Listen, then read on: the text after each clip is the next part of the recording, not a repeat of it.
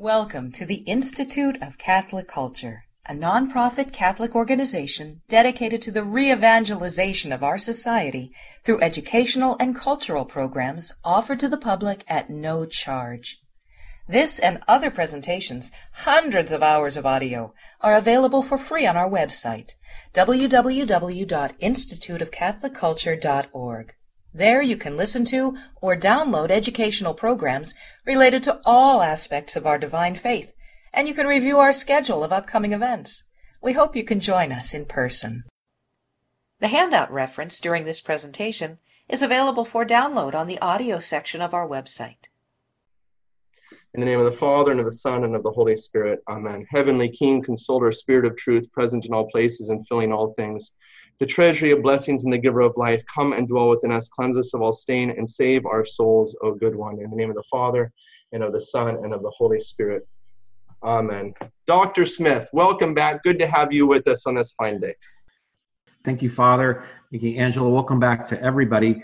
I know we just prayed, but I want to pray just a quick prayer again. So if you'll join me in this month of Immaculate Mary, just a quick Hail Mary for the church for our study tonight. Shall we? In the name of the Father, Son, and Holy Spirit. Amen. Hail Mary, full of grace, the Lord is with thee. Blessed art thou among women, and blessed is the fruit of thy womb, Jesus. Holy Mary, Mother of God, pray for us sinners now and at the hour of our death. Amen. And indeed, St. Augustine, pray for us. And what Pope Benedict called the normative theologians, that's St. Matthew, Mark, Luke, and John, pray for us. Father, Son, Holy Spirit. Amen. Okay, I was just telling Angela privately, I have a couple images to show you. We'll talk a little bit about some of the evidence for an oral Pentateuch and show you a couple really cool things about the Hebrew language. We'll do that later in the hour. But let's just kind of pick up where we left off last week. Last week, we spent a good deal of time looking at the documentary hypothesis. What we want to do tonight is offer what I think is a fair and substantial critique of the hypothesis. And the way that I want to do that is to kind of move beyond the hypothesis itself and look at evidence from both scripture and tradition, as well as from history, to try to show you what I think are some major pieces of evidence that point towards the unity of the 5 books of Moses. And then, time permitting, at the end, I want to talk a little bit about some early 20th century responses to the question of Mosaic authorship. So let's dive in. Last week, and on the outline, we left off on around page 5. We'd gone through the major tenets. Hopefully you had a chance to look that over. We looked at some of the dating, and I don't want to go back again to the dating or to the particularities of the hypothesis. We could go on for literally weeks, every night, and still, plunge deeper into this hypothesis. Hopefully at least you have the basic understanding. I do want to mention one thing, though, about the hypothesis before we really get into tonight's presentation, and that is some of what I mentioned at the end of last week has to do with a certain ideological set of suppositions that are underneath this kind of German liberal understanding of the Pentateuch. And I'm talking about not only Wellhausen, who was a liberal German Protestant, but also the whole sort of German liberal skepticism movement. And in particular, there is a kind of critique that lurks behind the documentary hypothesis. And some have gone so far as to call that an anti-Semitic critique. We talked a little bit about that last week, and I had a quote from Frank Moore-Cross, who suggests, among others, very well-respected 20th century scholar, that we do have some of this anti-Semitism. What do I mean?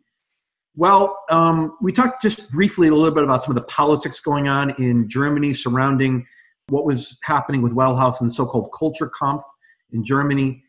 Without putting too fine of a point on it, we can see that not only in biblical theology, but in philosophy, in literature, and certainly in political and social circles, there was a lot happening swirling around the time that Wellhausen was working. And so when you look at the details of the documentary hypothesis, it's very hard to not see how some of this creeps in. And I think one of the main concerns that we ought to be very alert to that's in some of this stuff is this notion that the documentary hypothesis, at least most of its proponents, really suggests that there's a kind of a fabrication that is taking place, right? So we talked about how Wellhausen himself did not suggest this, but others who followed him suggested, for example, that rather than King Josiah discovering the book of Deuteronomy, which we read about in 2 Kings, alas, they found the book of the law. Most people believe that relates to the book of Deuteronomy. That some of the German Protestant scholars who were purporting this documentary approach actually suggested that the Josianic reforms, that is to say the reforms happening under Josiah, were not so much a rediscovery of the law, but you might say an implantation. Some might even say a kind of a fabrication of the law. In other words, look what we found, right? And then, it was actually his scribes who, under his mandate, basically, you might say, developed the book of Deuteronomy. Well, that should be something that gets our attention and causes us to say, I don't think this really squares with the Catholic understanding of biblical theology. The book of Deuteronomy is simply some fabricated, made to look or sound like it's something that was rediscovered, written by Moses to lend credibility to the political reforms and religious reforms that Josiah had in mind. Okay, that's one example. Another example is the way Wellhausen and others disdained the priesthood. If you think back what we said last time, that this so-called P source, that is to say the priestly source, was for Wellhausen and for many of the source critics, the last written source, okay? But we're talking about after the exile, the theory goes, right? After the Babylonian captivity is brought to an end, that this small school of elite priests in Jerusalem, so the theory goes, took all these traditions that were already in place, the J and the E source that had been stitched together, the D source, and then took their own materials and brought that essentially into the form that we call the Pentateuch now. Okay, so far so good, or so far so bad, whatever you want to say. But what Wellhausen believed is that what this small elite group of Jerusalem priests were essentially doing was hijacking what was otherwise a kind of religion of widows and orphans and justice that was not intrinsically all that much different than any other ancient religion that promoted, the good of society and welfare for the poor and stuff like that. That basically Wellhausen believed that this small school had completely turned what was developing as Judaism on its head and made it sort of this bloodthirsty cult that was focused on priesthood and temple sacrifice and temple legislation and all this stuff.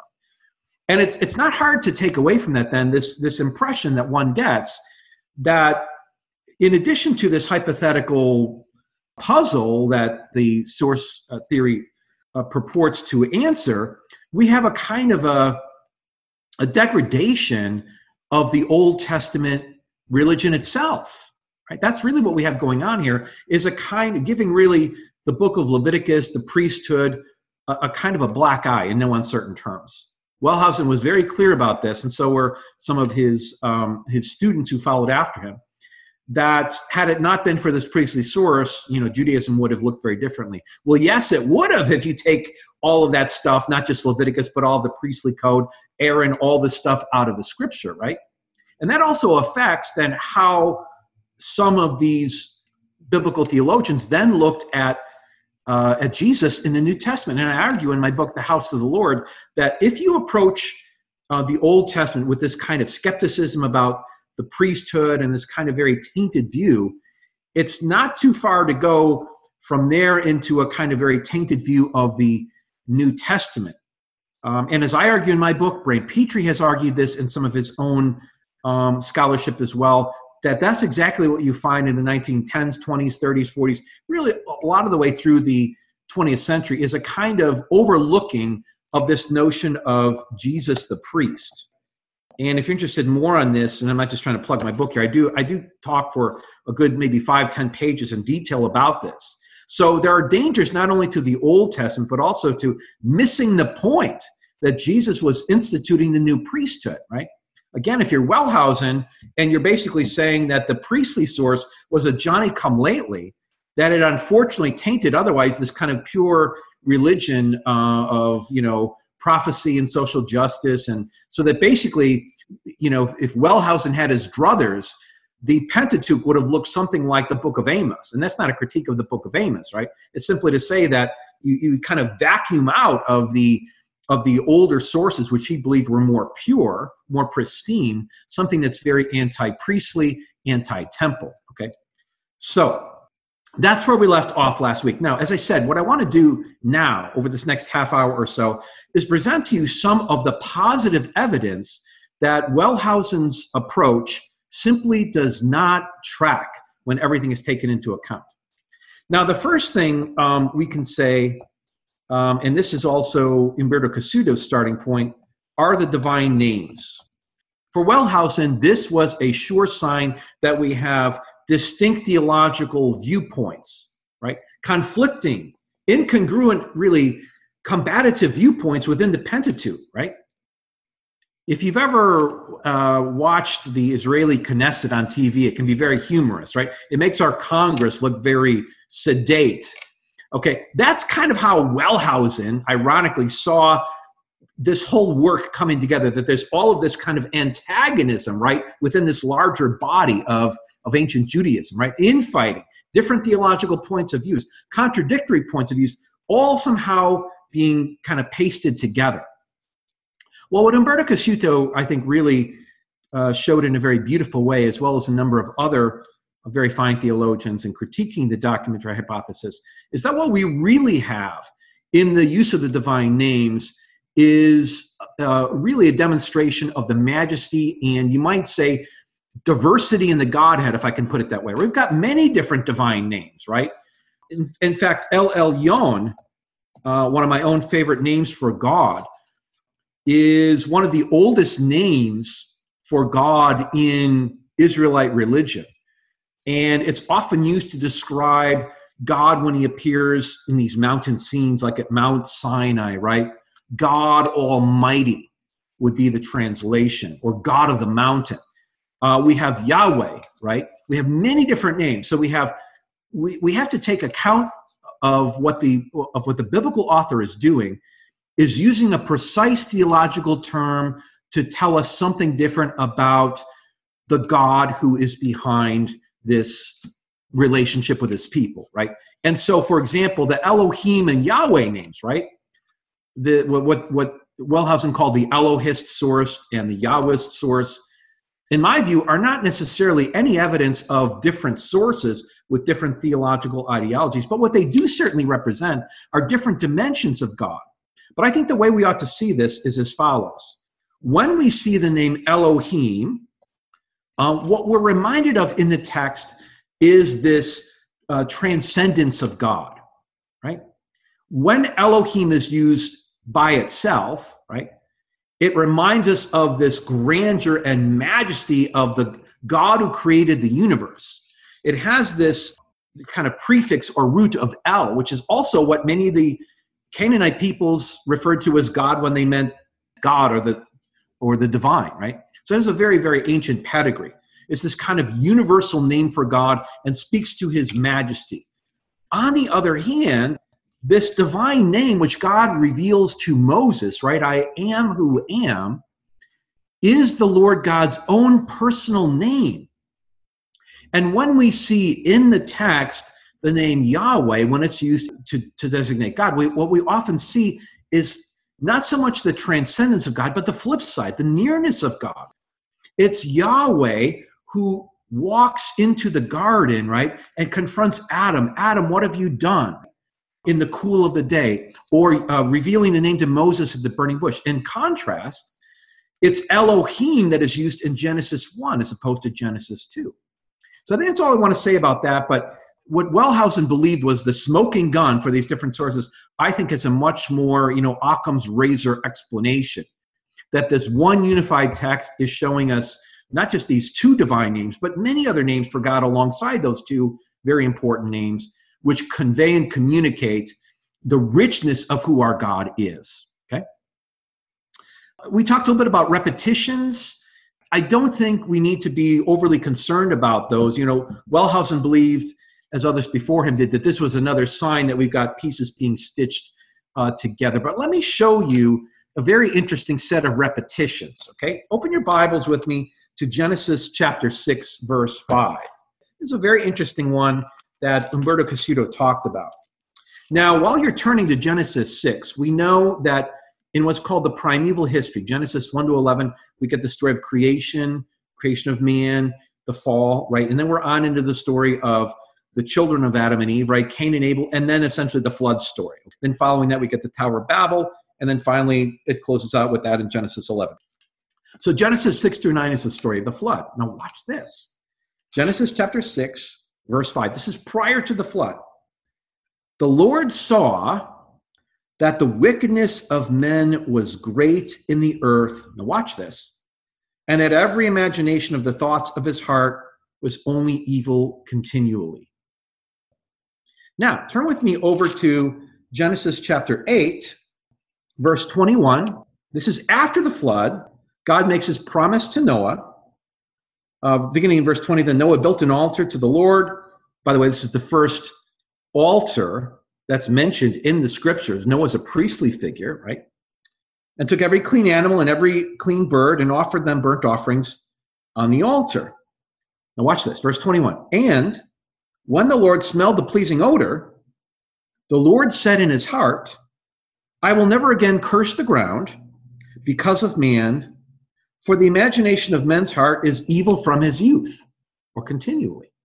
Now, I don't know if you caught that, but what we have is both before and after the flood, a kind of a repetition. And what that repetition is in Genesis 6:5 and 8:21, before and after the flood, is that the evil in men's heart is evil continually, yes? Almost the same language, almost word for word in the Hebrew. So what this should tell us is that there's something going on in the flood story here, right? Wellhausen would say, this is an example of two different sources. No. What it shows us is that if we think the flood story of Genesis 6 through 9 is simply about God punishing sin, then, and I'm being facetious, God did a pretty lousy job of managing that, right? Because it was about getting rid of all of this evil. Why is it that you have almost exactly the same phrase after the flood as before the flood? Genesis 6:5 and 8:21. Obviously, God redeems Noah and his family, the 8 on the earth, because of their righteousness. But the text is telling us it's not as though original sin has been eviscerated from the hearts of men. Otherwise, how do we get all the evil that happens at the Tower of Babel, right? Let alone everything else that follows after, all the ways that Israel's very wayward. Noah was a just man, but there still was that wounded nature in Noah. And so what we have is a kind of indication that the flood story is not as much about a punishment of sin, but something very, very different. So look at Genesis 8, verse 1 with me. And here we read the following. But God remembered Noah. And to remember, at least in theological terms, in the language of the Bible, is more than just recollection. Like, oh, I remembered I have an appointment with the dentist tomorrow, right? No, it means receiving favor in God's sight, right? It's a Hebrew way of saying being in right relation to God. So why does God remember Noah? Well, you got to go back and read the story, but what we see is like Abraham before him, right? Noah is a just man, or like the character Job.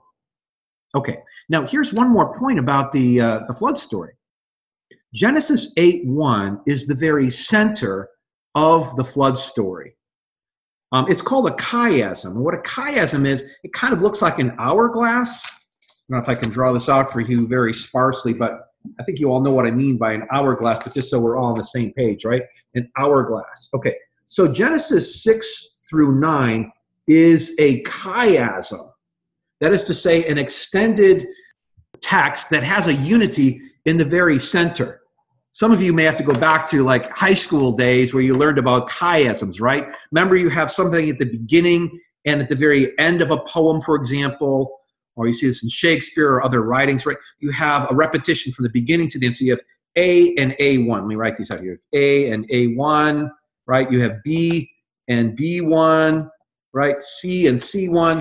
So you follow what I'm saying? So you have something at the beginning and a repetition at the end. Then A and A1, B and B1, C and C1, D and D1, and so on. So you have this kind of correspondence, right, of things that seem to line up.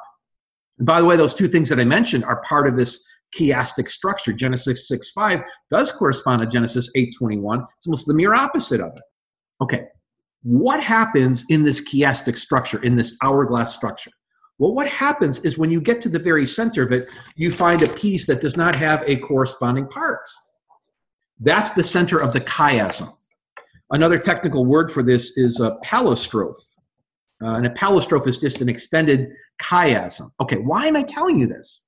Why I'm telling you this is because biblical authors in the Old Testament often used chiastic structures to, in a kind of hidden, mystical way, leave at the very center of a chiastic structure one of their most important points. In fact, I would argue in this case, it's the most important point of the story. And guess what the very center of the flood story happens to be? You guessed it, Genesis 8:1. Now, Umberto Cassuto talks about this in his commentary on Genesis, something that's much more accessible. I'm going to give you a name of a good scholar here. It's Gordon Wenham. He's a very good Protestant scholar. He's really done some of the best work on chiastic structures in Genesis, and he's got a very, very nice explanation of this in his commentaries, the Word Biblical on Genesis, very good commentary, and he kind of goes through and gives all the evidence, all this literary evidence. I just gave you one of those pairs. Okay. Now, what's my point here? My point is that if you're looking at the flood story from the vantage point of all of Wellhausen's approaches, you're going to go down a whole different rabbit trail of all these sources and conflicting agendas and, the J source and the E source, when right before our eyes, from the author itself, is the key that I would argue unlocks the story of the flood. That it's not so much about the flood and God obliterating humanity, but about God bringing about a new creation with a new Abraham figure, this just man whose name is Noah. And in the very center of that story, what we're told, it's like the neon sign that the author wants us to see, is that God remembered Noah. And by remembering, I mean that God favored, God chose Noah, God made a covenant with Noah, and that's exactly what we get in Genesis 9. You can look at the terms of the covenant, okay? So the point is that when we see repetitions in Scripture, we need not necessarily be thrown off by them or think, oh gosh, that's that Wellhausen guy telling us that this just doesn't jibe, right? It's someone took this piece and that piece and they stitched it together. No, often what we have is evidence of the human author and of course the divine author, right, conspiring together to teach us in a very clear but sometimes hidden way. We've got to look carefully at the text and see that there's a larger unity underneath it. Okay. Another example of the repetitions that's much more obvious maybe to the eye for many of you is when you read the Psalms. And I mentioned this last time. It sounds like a simple repetition, like it's just saying the same thing over and over. You look very, very carefully, you'll find that it turns a phrase just slightly. And so Robert Alter calls these intensifications. So on the surface, it sounds like the same thing, but it's not. It's an intensification of an idea often is what you get, right? So the repetitions that are in there, this whole idea just doesn't track and hold water in terms of being some evidence of these disparate sources, okay? Let's go on and talk about some others. Here's a question, okay? So if it turns out that Wellhausen was right, then the Pentateuch is not in its final form until when? About the post-exilic times, let's say the 400s, right? Now, forgetting about Moses' own input at this point, what we're left with here is a Pentateuch that's very late, okay? So let me talk about some of the problems with that. If the Pentateuch has not been brought about until long after Moses, we said the time of the monarchy, right, from about 1000, remember that from the first night, 1000 BC down to about, let's say, 450 BC, give or take, okay? Now, that period of time is many things happening in there, but it's the period of the monarchy, and I'm talking here especially about David. So where is the evidence, if the Pentateuch is late, for the Davidic monarchy in the Pentateuch? In other words, okay, if it's written at the time long before the monarchy, fine. But if it's written during and after the monarchy, one would think that there would be various clues kind of in the background there that the monarchy is in place, right? However, there is no mention of King David in the text of the Pentateuch. Moreover, this may surprise you, look it up. The term Jerusalem is not there. Now, to me, that's a problem, right? Because if you have these priestly sources, couldn't they have somehow taken this city that's right now? After all, they're working in Jerusalem. These are like the Jerusalem elites. And yet we have no mention of the word David. We only have a kind of cryptic prophecy of kingship in the book of Deuteronomy, but no explicit mention of David's name, no mention of Jerusalem. The very first mention of the term Jerusalem in Scripture, in the canon, you ready for it? Is in Joshua. You can look this up, Joshua 10:23. Now, we do have an earlier version of the name of Jerusalem embedded in the book of Genesis. It's in the story of Melchizedek, the priest king, and you can look at that in Genesis 14. The term that's used there is that he's the king of Salem. This was an earlier name of Jerusalem. Before it was called Jerusalem, founded by David, you go back to the Jebusites, and it was called Jebush, which was basically the city of the Jebusites, right, which David conquered. And before that, it was called Salem. So what you find in this ancient text is only the ancient name of the city of Jerusalem. Okay. Additionally, this one really excites me because I'm a temple guy, is the term temple. Hekal, Hekal in Hebrew is the term. Guess what? That does not occur in the Pentateuch. So if this priestly school is kind of, bringing together in sort of this fabricating way their own theology, they're not doing a really great job of it because all they're doing is representing the patriarchal period, right? So these are, you might say, arguments from silence. In other words, there's no evidence in the text, strictly speaking, that is from a later period, okay? Another example, so we don't have the word David not just the word David, but this whole notion of the monarchy, it's just not there. You don't really get the cries for the monarchy until really the book of Judges, right? And then in the story of 1st and 2nd Samuel, right, when people in 1 Samuel 8 cry out for a king, that's the first mention. So that doesn't seem to track with Wellhausen's notion that the Pentateuch is a product of the monarchical times, right, of the monarchy. No mention of David, no mention of the monarchy, no mention of the temple. Instead, what we have are mentions of the tabernacle, right? Why wouldn't we have, if they're editing this document, some sort of allusion to the temple? Or not even the temple, but just to a permanent sanctuary. Again, only one prophecy of it early in Deuteronomy.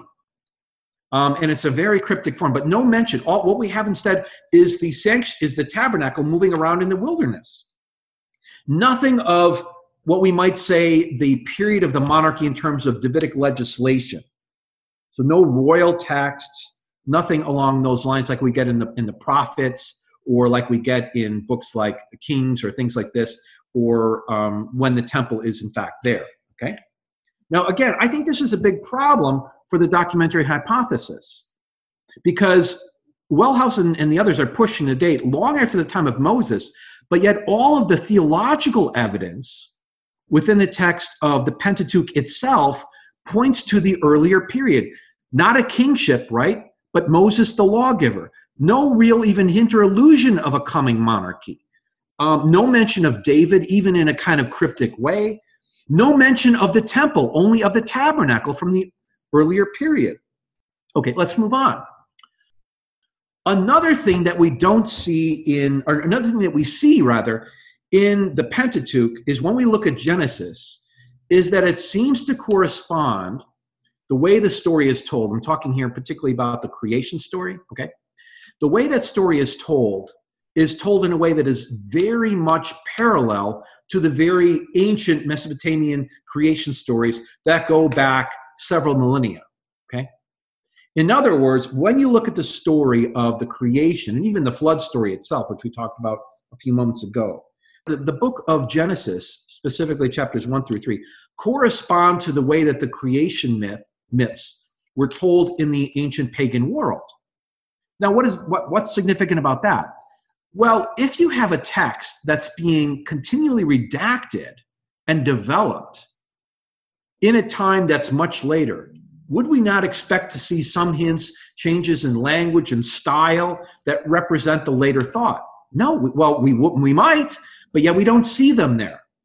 So in other words, the creation story can be parallel to these other ancient texts, and all the evidence that is in the Pentateuch, not what Wellhausen wants to say he believes is there, but what's actually there, corresponds to the way that the creation stories were told from a much earlier period. So again, what I'm suggesting is that the evidence in the text itself points to a much more ancient document. You follow what I'm saying? And that's a problem for Wellhausen if he's saying it's coming from, 1,000 years later than, the time of Moses. All right. I got so much here to say. It's like so much Bible, so little time. On page 6, I'll give you another example just to mention this one. Where it says number 4, positive indications of antiquity. This is what we're talking about here, right? Some biblical scholars in the last 40 years have done comparisons between the book of Deuteronomy and ancient Hittite treaties. Now, what's interesting is that these Hittite treaties go back to about the period 2000 to 1000 BC, okay? And what you find, and you can see kind of go back and forth, is that Deuteronomy, largely speaking, follows the pattern that's in the Hittite treaties in terms of style of presentation. I'm not saying the Bible is importing or borrowing the theology or any such thing. I'm simply saying on a literary level, it looks and smells a lot like the things that are found in the culture from the much later period, right? So you have in these Hittite treaties a prelude. I'm looking on page 6 here. A prelude, a historical prologue, obligations of the vassal towards the suzerain, provisions for public reading, list of the divine witness to treaty, curses and blessings. You find the very same pattern in the book of Deuteronomy, right? And so basically what some have argued is that the book of Deuteronomy is following the literary schema of these ancient treaties and is presenting what's known as a covenant indictment.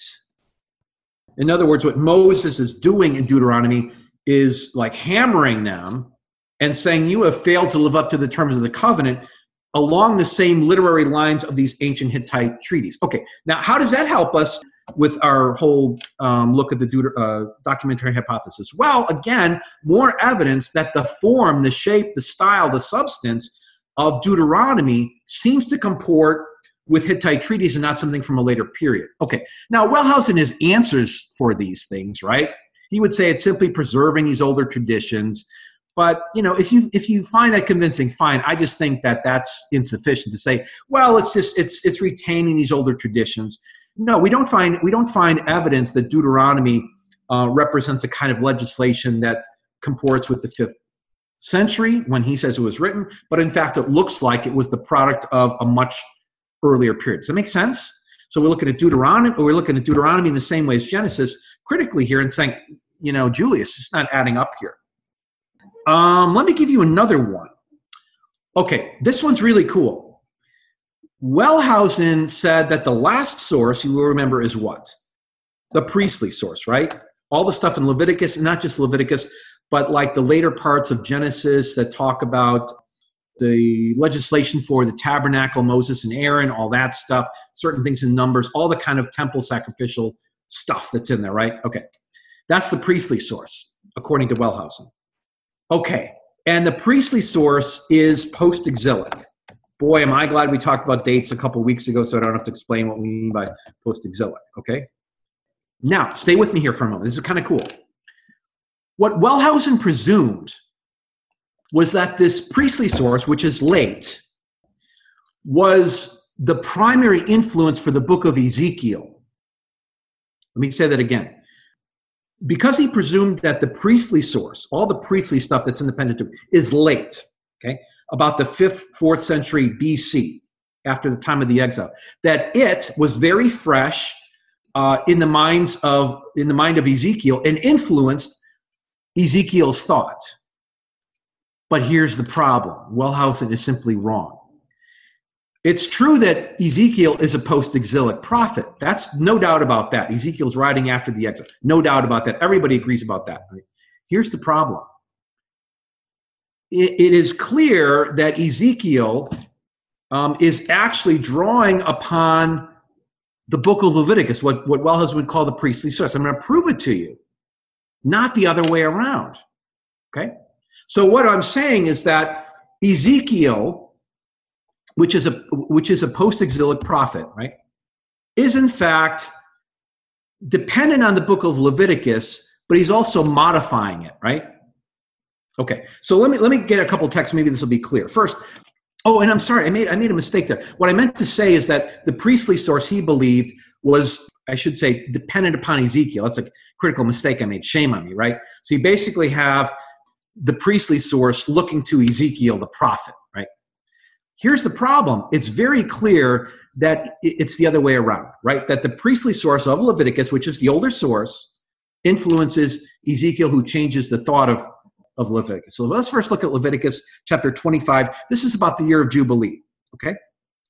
So the Jubilee year, which is every 50th year, what's supposed to happen is that basically debts were canceled, okay? So let me read just a little bit of this in chapter 25, verse 13. It's more than that, but I'm kind of consolidating for time. Leviticus 25:13 says, "In this year of Jubilee, each of you shall sell to your neighbor or buy from your neighbor. And if you sell to your neighbor or buy from your neighbor, you shall not wrong one another. According to the number of years after Jubilee, you shall buy from your neighbor." And so what's happening here is every 50 years, you have people being restored to their lands, okay?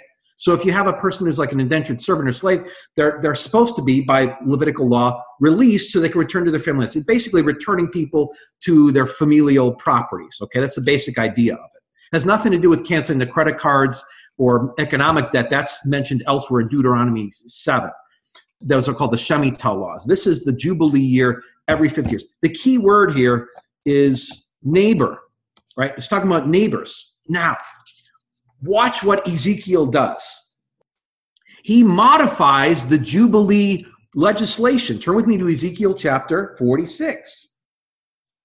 Beginning in verse 16, watch how he takes the language that he's obviously drawing upon in Leviticus, but he changes it. Watch. "Thus says the Lord God," Ezekiel 46:16, "if the prince makes any gift to any of his sons out of his inheritance, it shall belong to his sons. It is their property by inheritance. But if he makes the gift out of his inheritance to one of the servants, it shall be his to the year of liberty," that is, to the year of Jubilee. "Then it shall revert to the prince." Now, the term prince is in reference to the son of a king. Okay, my point is that you don't have any mention of princes back in the book of Leviticus. It's not there because the kingship doesn't exist yet. So when Wellhausen made this grand statement that one of the primary influencers on the priestly school was Ezekiel, he was like the figure they looked to, and they're drawing him. So what we have to believe then is that they're looking at Ezekiel when they're writing Leviticus, and they're simply ignoring everything he's saying about princes, and they're leaving that out. Doesn't add up. It doesn't track, right? So here's more evidence from the text that demonstrates to us, I think, in a very persuasive and interesting way, that book of Leviticus is much, much, much older than Wellhausen believed it was. So we have the book of Genesis, the creation story, the book of Deuteronomy, with its being very closely in literary form to the ancient Hittite treaties. And then we have this so-called priestly source, which is saying, hey, yeah, Ezekiel, let's grab his ideas and bring it in there, except they completely leave out what he's talking about. Instead of mentioning princes, which they could have, would have, they change it to neighbors. And we could go further, but the point is, when you start looking at all the evidence in the Pentateuch or elsewhere, it doesn't add up with what Wellhausen is talking about. So I've given you a number of examples, but I want to give you one more, which I think you'll find very fascinating. Okay, let's talk about Hebrew for a minute. Hebrew, as we know, is the language primarily that the Old Testament was written in. We do have some sections in Daniel and a couple other books that are written, parts of it in Aramaic, which is a sister Semitic language. But in short, we have a book of the books of the Old Testament were originally written in Hebrew. Okay.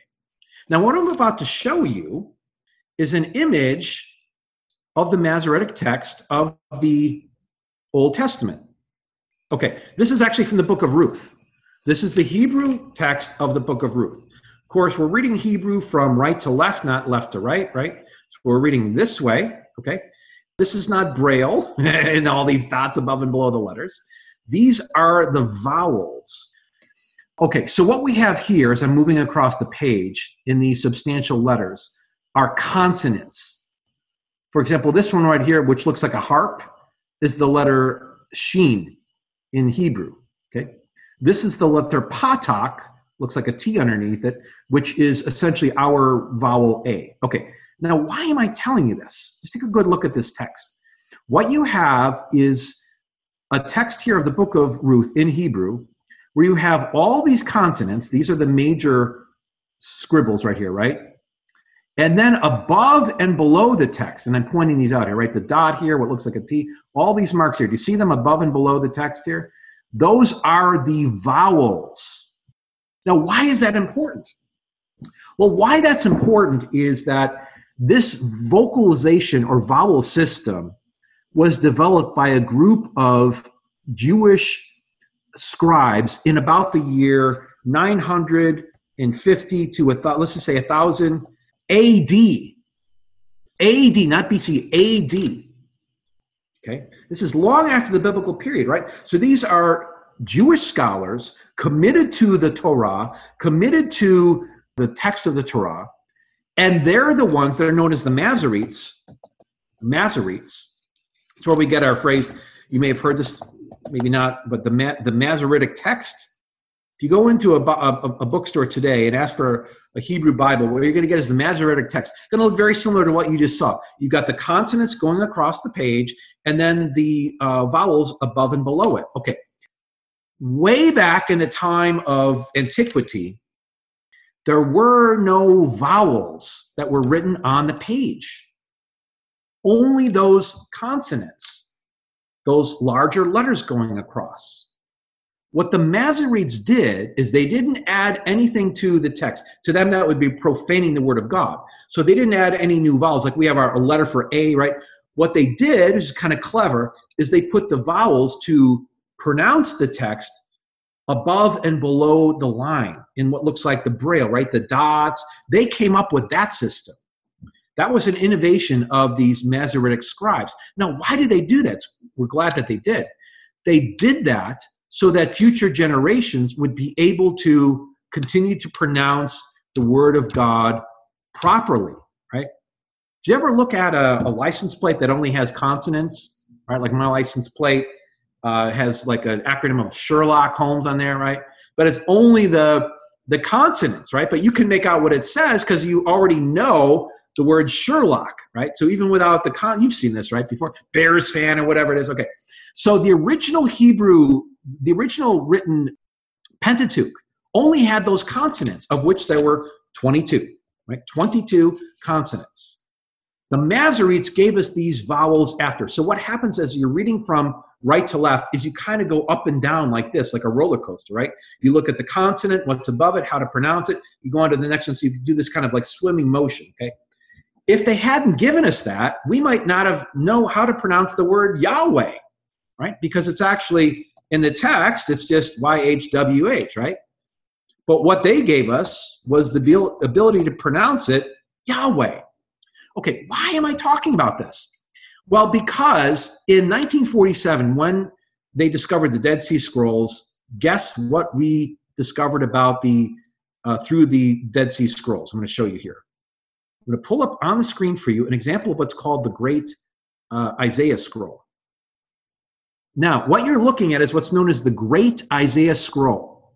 This was discovered in 1947, one of the first documents discovered of these ancient Jews known as Essenes, just about an hour outside of Jerusalem in the Qumran community. Okay, this is the book of Isaiah.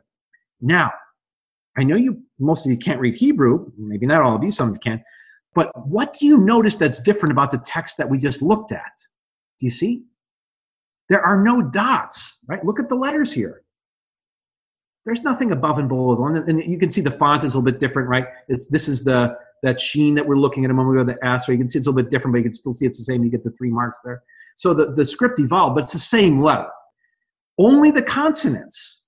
Only the consonants. Okay, let me come back to you here now. This is so exciting. Okay, so in the year 1000 AD, we have this group of Hebrew scholars that knows the text, and in order to preserve the proper pronunciation of the text of the Pentateuch, they developed this vowel system, and thankfully, they put it into the text. Again, the reason they didn't move apart the consonants and add and come up with a new letter is, to them, that would be adding to the Word of God. But they came up with these like almost like marginals below the letter, above the letter, and for them, that was not messing with the text itself, right? You follow?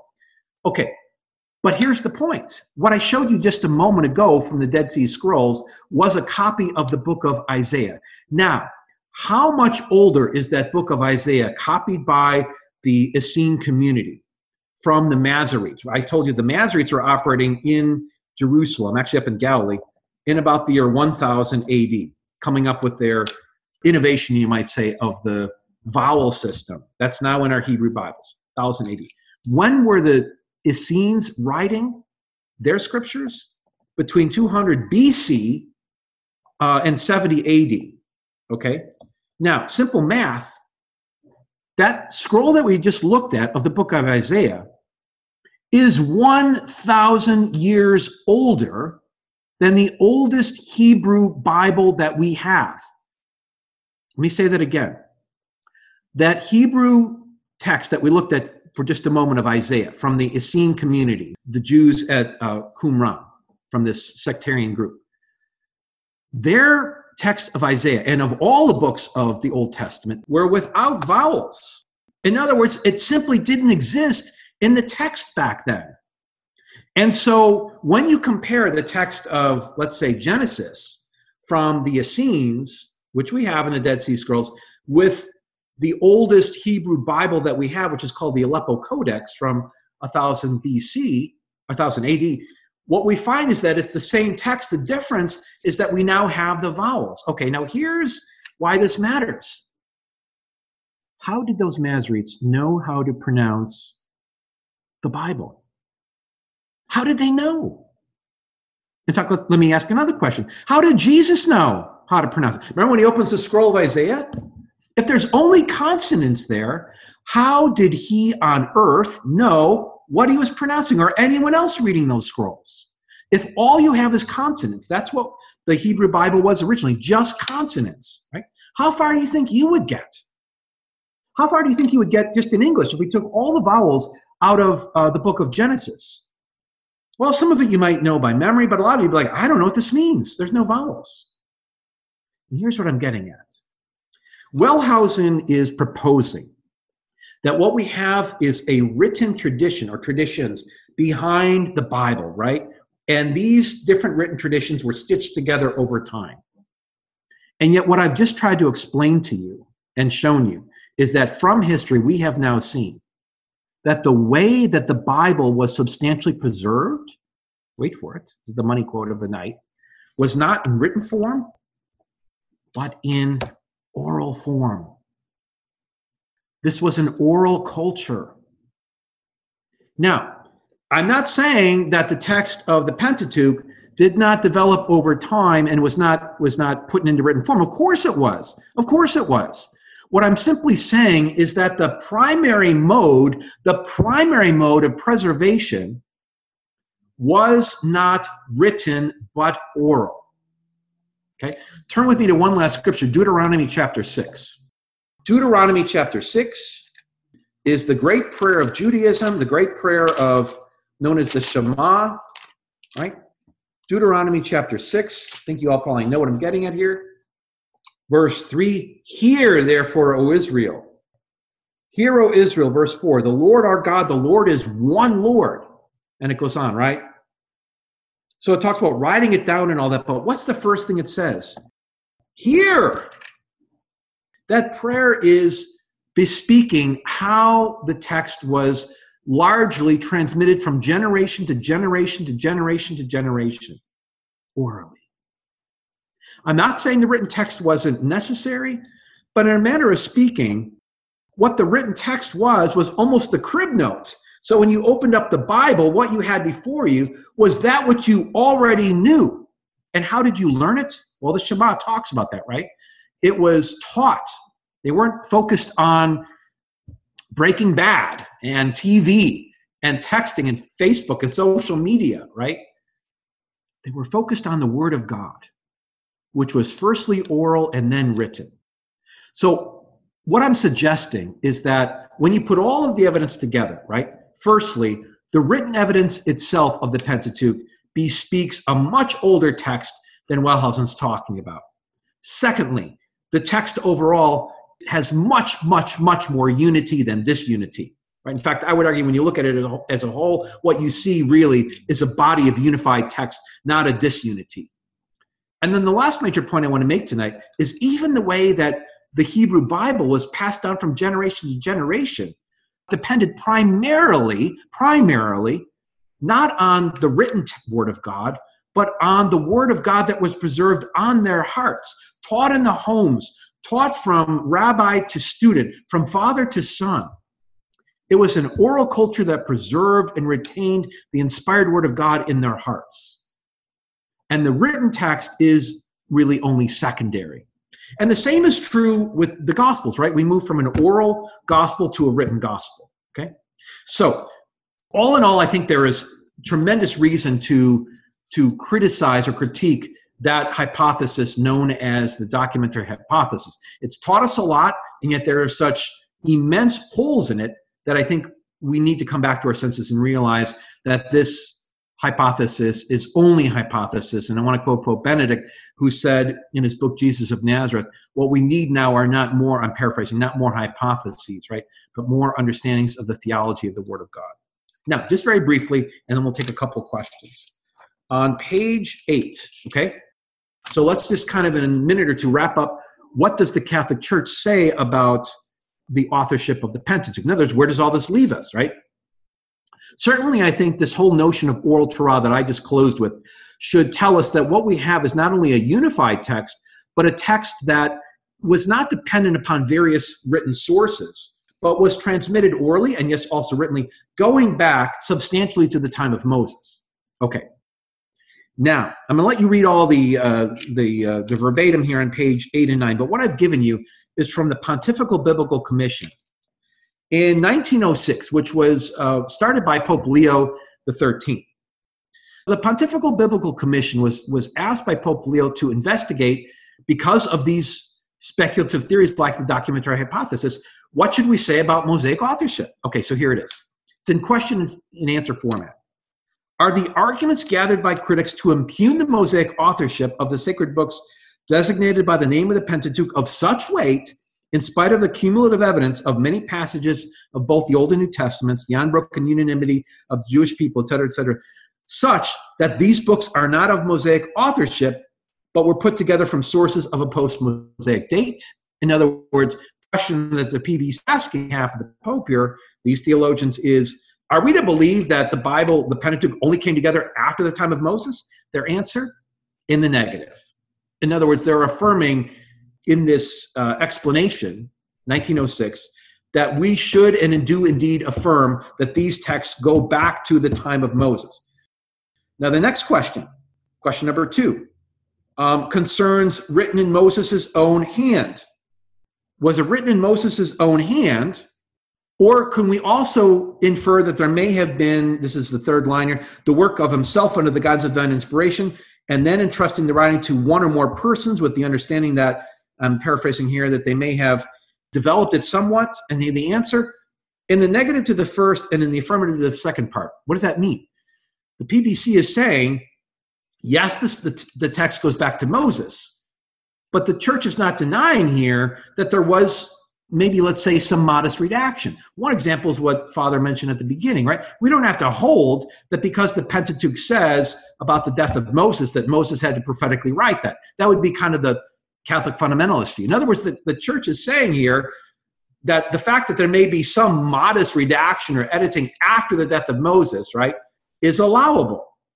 That's very different, I hope you see, than what Wellhausen is saying, is that the whole thing, whole enchilada, is from after the time of Moses. What they're saying, without giving you a percentage, is that the majority of that pie goes back to Moses itself, and they're saying, yeah, there may be some instances, modestly, here and there, where there was a development after the time of Moses by those who were holding to kind of like a disciple of Moses, even if it's generations after him, right? In kind of a Mosaic school, okay?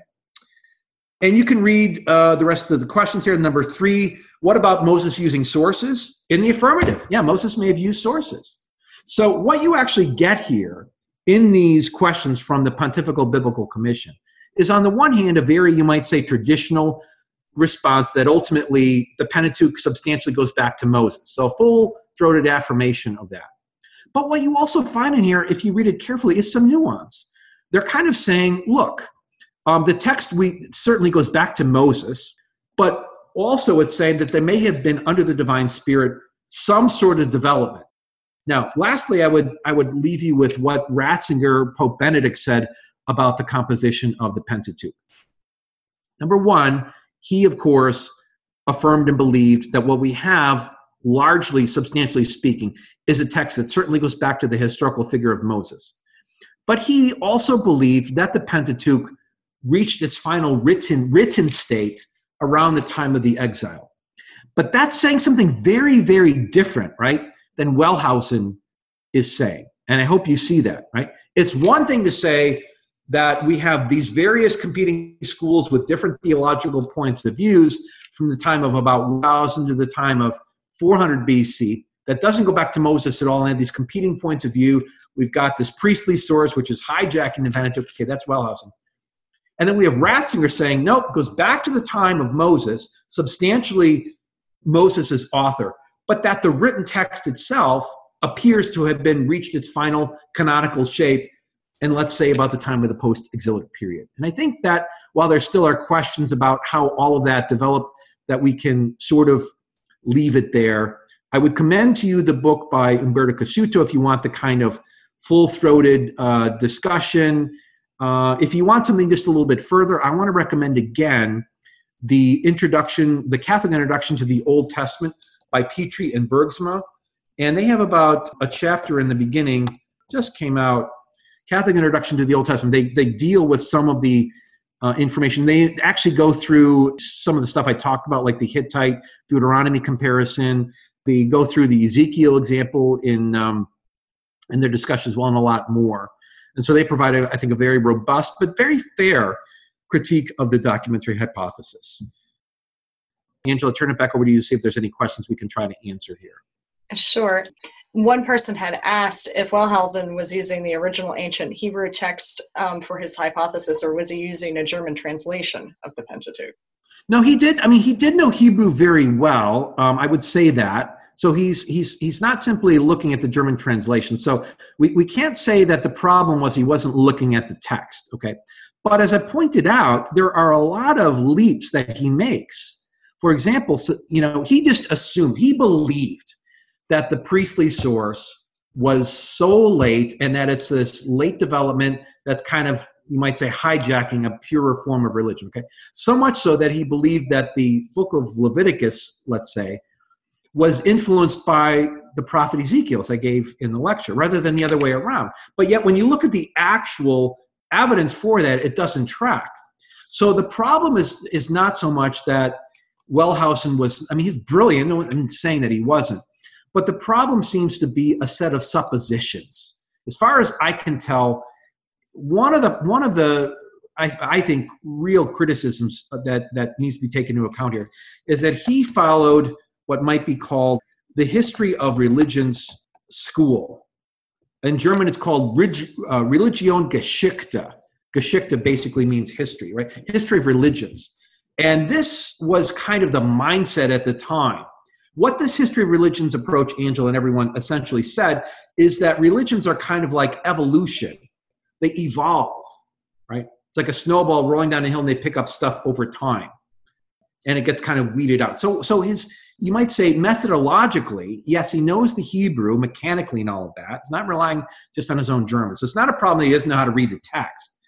It's what he does with those texts. And I think underneath his argument are some real blind spots. And I think, to be honest, again, one of the biggest concerns that I have is that he's not just doing justice to Israelite religion. He's making presumptions that the early Israelite religion, going back to the time of like David, is a much purer form of religion. And that it kind of gets, you might say, corrupted by all this bloodthirsty sacrificial stuff, which he had a real distaste for, right? So I'm kind of simplifying here, but when you read through Wellhausen, it's clear that he has a set of ideas for how this came about. And the same is true, by the way, with the New Testament source criticism. Maybe Father will invite me back another day. We can talk about the so-called two-source hypothesis in the Gospels.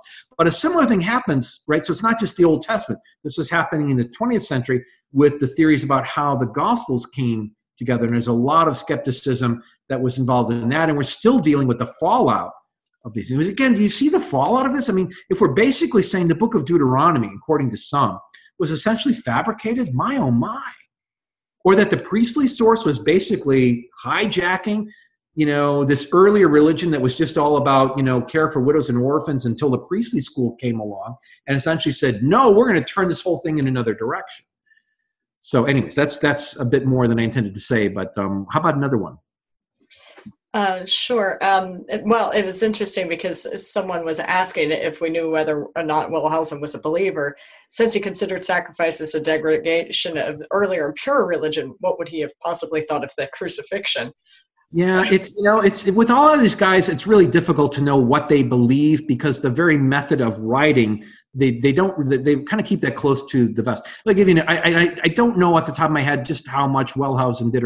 What I can tell you is that his counterpart in the New Testament, Rudolf Bultmann, or some of the people may know that name, Bultmann, German source critic of the New Testament, was a German Lutheran. He was actually a pastor. But see, what a lot of people say is these guys were heretics. Well, what's interesting is that Bultmann, in his own strange way, if you asked him, hey, are you a believer? He'd say, I'm Christian. I'm a Lutheran pastor. But see, what Bultmann was doing, which is also maybe what Wellhausen thought they were doing, was restoring religion. What we have in a lot of this 19th, 20th century criticism is that a lot of these critics believed that they had the acumen and the insight to restore the true religion before it had gotten made ecclesial, right, by basically the church. So what you have is they're trying to strip off what they believe is all the gunk that got added on over time. So Wellhausen, for example, when he looked at the Gospel of John, he had this whole developmental theory. Guess what? All the sacramental stuff is very, very late. Not going back to John, right? All the stuff about the Eucharist, but that's from what he called the Kirche redactor, the church redactor, right? Big surprise, all the kind of ecclesial, sacramental, priestly stuff in the Gospel of John, just like the priestly stuff in the Old Testament, is late, meaning not original, meaning not apostolic, you might say, right? So there's a kind of disdain, you might say, among a lot of these guys in which they really believe that they were restoring the purity of what these texts were about. But then you have to ask the question, what's purity according to them, right? It's very different than what we might say. Yeah. Time for one more? I think so. Jane, you have a question. I was really struck by the word hearing, and then I remembered Romans 10:17 about faith comes from what is heard. And I don't know, I was thinking of that has to be integrated into your whole being, what you hear. Yeah, so I hadn't really thought of that. But do you think that Wellhausen and all of those gentlemen were really more concerned with disproving Catholicism? That's a very good question. Let me take the first part first about the hearing. As I mentioned earlier, my big problem here is that so much emphasis, an inordinate emphasis in this whole theory, is placed upon written texts. And by the way, sources that they're speculating existed in time and then were lost. The same is true, right, with the New Testament. If you have me back, I'll explain this. But with the Gospels, the presumption is that we have like this Q source, and then it was all important, and then it was lost, right? How convenient, right? But the point would be that there's too much emphasis placed upon the written text in both the New Testament Gospels and in this case, the Pentateuch. And I'm not trying to diminish the written text. I'm not saying that, for example, of course, Moses wrote the law down and all that. We know all that. But the point I'm making is that the primary way that the text was preserved was through hearing in the temple, in the synagogues, and in the home. And my point about showing you the Dead Sea Scrolls with this consonant-only alphabet was obviously when they were looking at the consonants, they knew how to pronounce it. I'm talking about, Jesus, when he would have read the scroll, it would have only had those consonants. Now, accepting the fact that he's the Son of God, how does he know what that text says? Because he's not reliant upon the written text the way we are when we open our Bible. The Bible was so much preserved by the scribes, in the best sense of the word, right? Those who were the teachers of the word, the rabbis.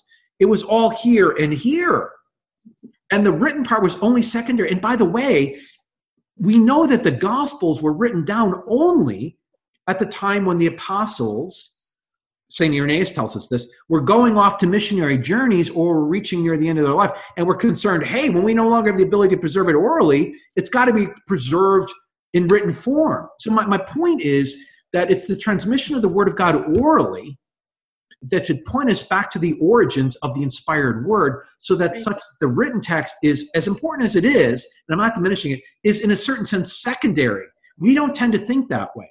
And I think Wellhausen is very much a product of the Enlightenment period that looks at these texts as simply texts, simply written documents, not as this living tradition. Does that make sense? Yeah, absolutely. Right. Probably that's it, but I'm going to put a plug in. Sometime 2019, whatever, I'd love to come back and talk about the New Testament source criticism, because there's another whole situation we have with Matthew, Mark, and Luke, and that's for another time. But it's been my pleasure to be with you over these last weeks. I hope that if you are joining tonight and didn't get a chance to join one of the other two episodes, you go back on the website and go ahead and listen to them. And I hope to see you again very soon, whenever Father may have me back. It's always great to be with you. God bless you, and we'll see you next time. I'll turn it over to Angela. Thank you so much, Dr. Smith, and my pleasure. You'll all join us for the next couple of events. God bless. Bye. Good night, everyone. We hope you enjoyed this presentation from the Institute of Catholic Culture. If you'd like to learn more about the mission of the Institute and how you may become a part of this important work, please visit our website at www.instituteofcatholicculture.org or call us at 540-635-7155. And may the glory of Christ Church be ever more manifest upon the earth. St. John the Evangelist, pray for us.